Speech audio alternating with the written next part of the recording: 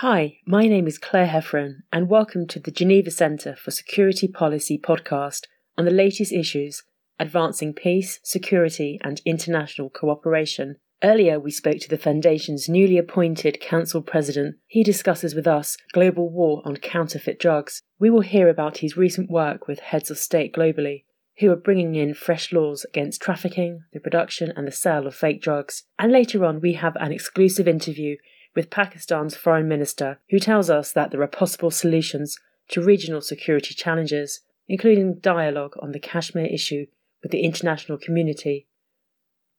Ambassador Jean-David Levitte, a former French ambassador to the United States, spoke to us on the fight against counterfeit drugs and medicine and how it is being resolved. He brings over 40 years of diplomatic experience in the field of peace and security. In Africa, in some countries, 70% of the medicines sold are fake medicines. So a mother who has a child with fever buy on the street market the medicine she thinks will save the life of her child, and she kills her child. That is the tragedy. And it's the same in Southeast Asia, the Mekong River countries. International cooperation is needed as counterfeits are a global problem. But what is the solution? So we have to do something.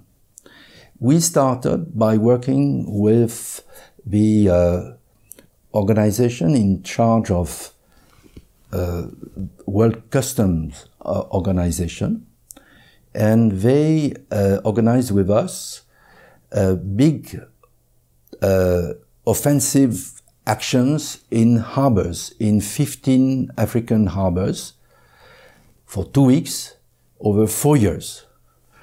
And we took in the container ships coming from big countries 850 million fake medicines. Huge quantities. What happened? Nothing. Because the governments were not prepared to take action in Africa. Many countries do not have laws to define and enforce regulations addressing crimes related to counterfeit medicines. With such high stakes, the fight against counterfeit drugs has put pressure on governments to protect people. So we decided that the best way to proceed was to first mobilize the head of states of these African countries and Southeast Asian countries. And I got the support of President Hollande and then President Macron. And then we prepared a model law to criminalize what is a crime. It is not counterfeit. This is an armistice. It can be counterfeited or a Vuitton bag. New laws to guard against falsified and substandard drugs will contribute to preventable tragedies across the world.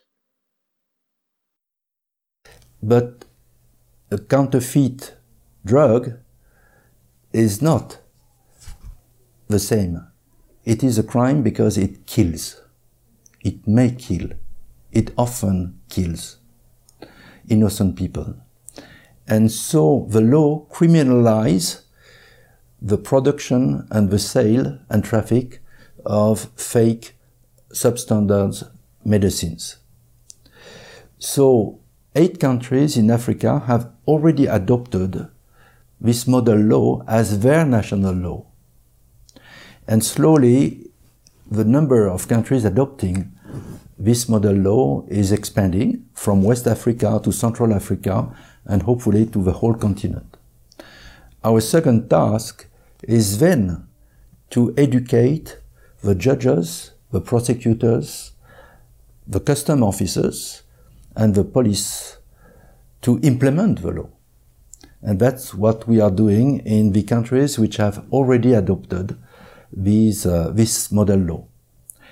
And we start the same process in Southeast Asia.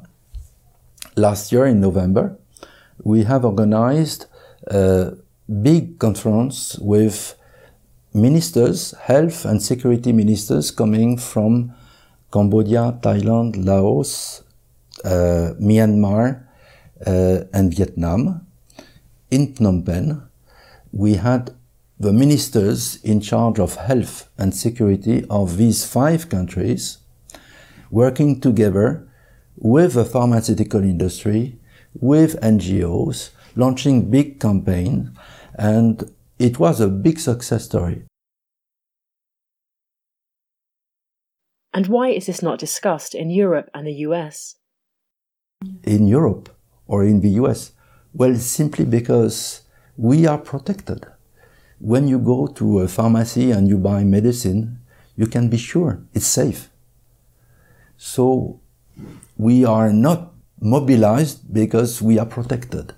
But our job in this small institute is precisely to take care of the hundreds of millions of those who are under the threat of dying because criminal networks are providing massively these fake medicines to innocent people.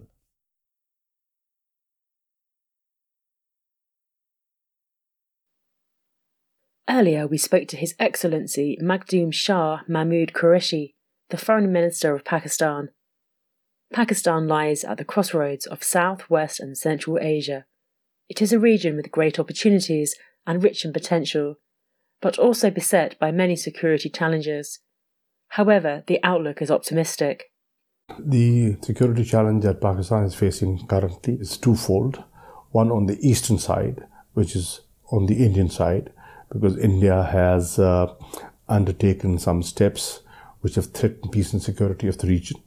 They have taken actions in the Indian-occupied Jammu and Kashmir, which has been questioned, and they have been rejected by Pakistan. Pakistan has been working towards ensuring convening a special session of United Nations Human Rights Council on Kashmir, and has been using its diplomatic outreach to get the consent of at least 16 of the 47 members of the UNHRC. There are 3 parties to the dispute: India, Pakistan, and the Kashmiris. On the western side, we have Afghanistan. There's been war going on since the last 19 years, and we've had to face the brunt of that war because of refugees. There are 2.7 million refugees, Afghan refugees, still living in Pakistan. There have been terrorist attacks on account of that war. We've suffered in economic terms and in human terms because of that war. And now we are facilitating the peace process and encouraging a reconciliation process in Afghanistan through an intra-Afghan dialogue. So these are the 2 immediate challenges that Pakistan is facing, and they are a serious threat to regional peace. What is the solution to regional peace? There are 3 parties to the dispute: India, Pakistan, and the Kashmiris. On the western side, we have Afghanistan. There's been war going on since the last 19 years, and we've had to face the brunt of that war because of refugees. There are 2.7 million refugees, Afghan refugees, still living in Pakistan. There have been terrorist attacks on account of that war. We've suffered in economic terms and in human terms because of that war. And now we are facilitating the peace process and encouraging a reconciliation process in Afghanistan through an intra-Afghan dialogue. So these are the 2 immediate challenges that Pakistan is facing, and they are a serious threat to regional peace. Is a third-party mediation the only solution? With each other. So we are working on peace on the western side. On the eastern side, we have drawn the attention of the Security Council, where the Kashmir issue is lying pending on the Security Council agenda.